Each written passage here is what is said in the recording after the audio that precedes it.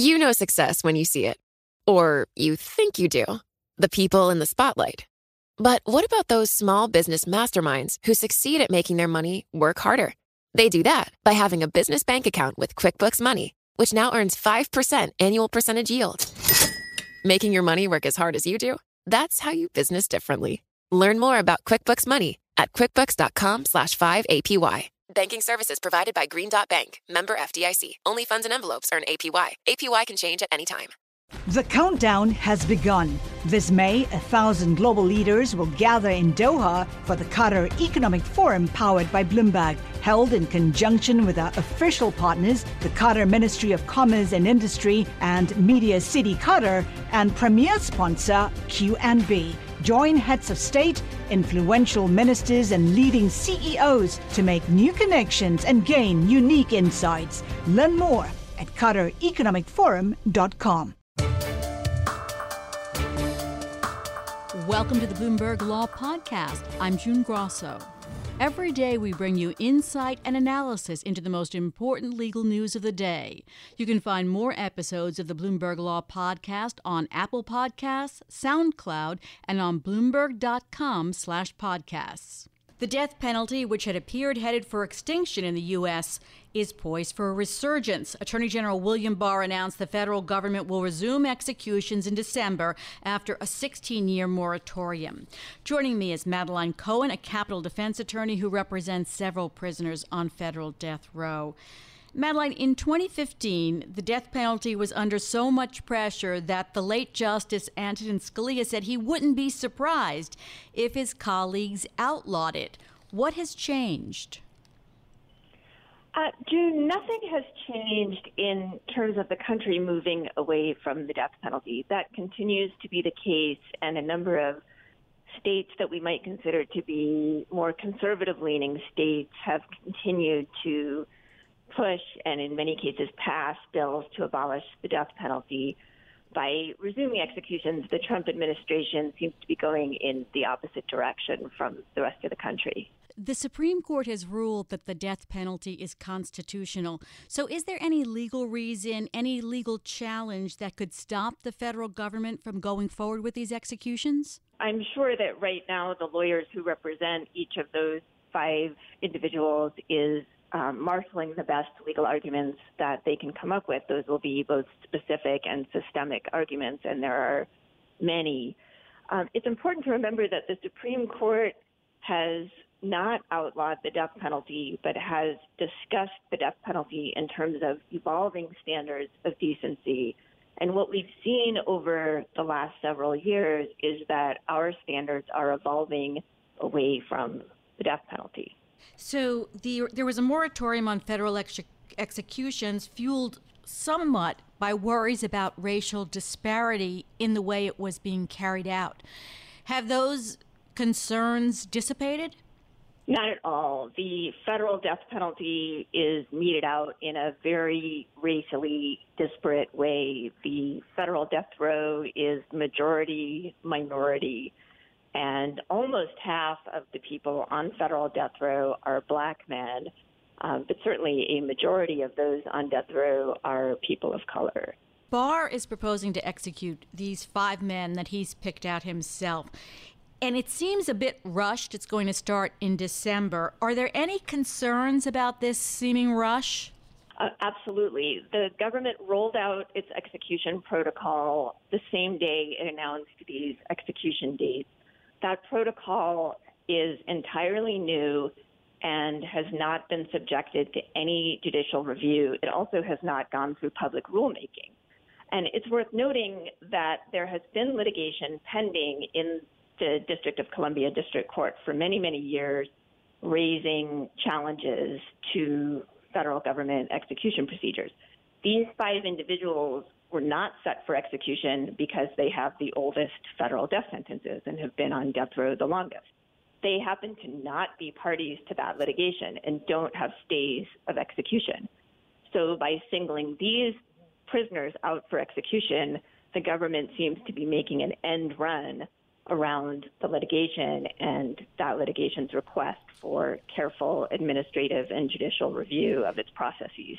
The countdown has begun. This May, 1,000 global leaders will gather in Doha for the Qatar Economic Forum powered by Bloomberg, held in conjunction with our official partners, the Qatar Ministry of Commerce and Industry and Media City Qatar, and premier sponsor QNB. Join heads of state, influential ministers, and leading CEOs to make new connections and gain unique insights. Learn more at QatarEconomicForum.com. If that question got to the Supreme Court, we have a court where Justice Gorsuch in a recent decision said the Eighth Amendment doesn't guarantee a prisoner a painless death, something that, of course, isn't guaranteed to many people, including most victims of capital crimes.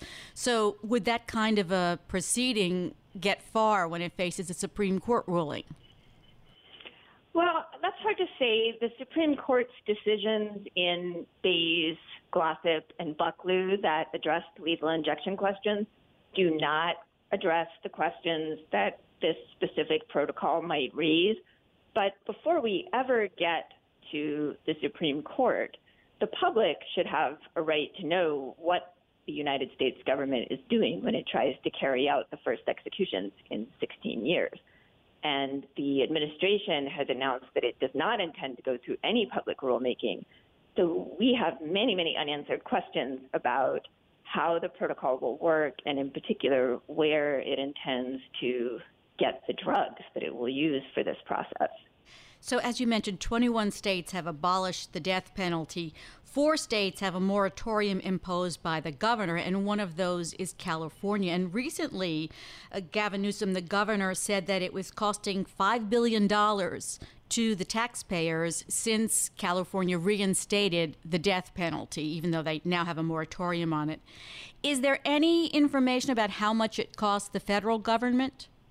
I don't know that those costs are available. There was a study done in 2010 that looked at some costs associated with the federal death penalty. Certainly, it is very expensive, and one of the not uncommon but very troubling things that we've seen is that the most likely the reason you are most likely to get a death sentence is not because you committed the worst crime, but because you have the worst or often the most poorly funded lawyers. And so we see a concentration of federal death sentences in jurisdictions that are less willing to provide adequate funding to capital defense lawyers. Has the process for appellate review of capital punishment in the federal system been curtailed? That's a bit of a complicated question, and I'll try to give you an uncomplicated answer. Okay. So, because it is a very, very important issue, and it's one of the great failings of the federal death penalty system. It is probably a shock to most people that the federal death row prisoners get less judicial review than state death row prisoners get, including the fact that the United States Supreme Court has not given any substantive consideration to any federal death penalty case since the federal death penalty came back in 1988. They have reviewed one statutory procedural question in the case of a man who was executed in 2003. But other than that, the Supreme Court has left the federal death penalty alone.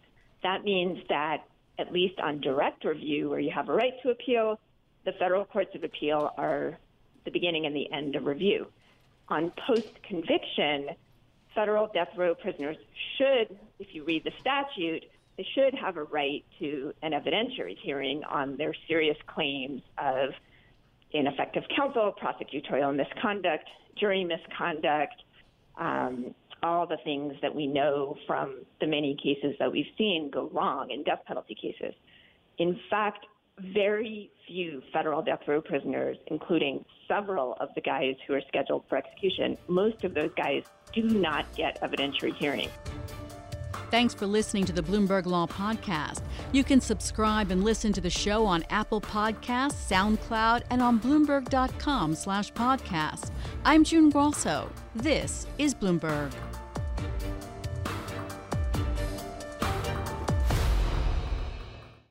The countdown has begun. From May 14th to 16th, 1,000 global leaders will gather in Doha for the Qatar Economic Forum powered by Bloomberg. Join heads of state, influential ministers, and leading CEOs to make new connections, gain unique insights, and uncover valuable opportunities in one of the world's most rapidly rising regions. Request your invite for this exclusive event at QatarEconomicForum.com.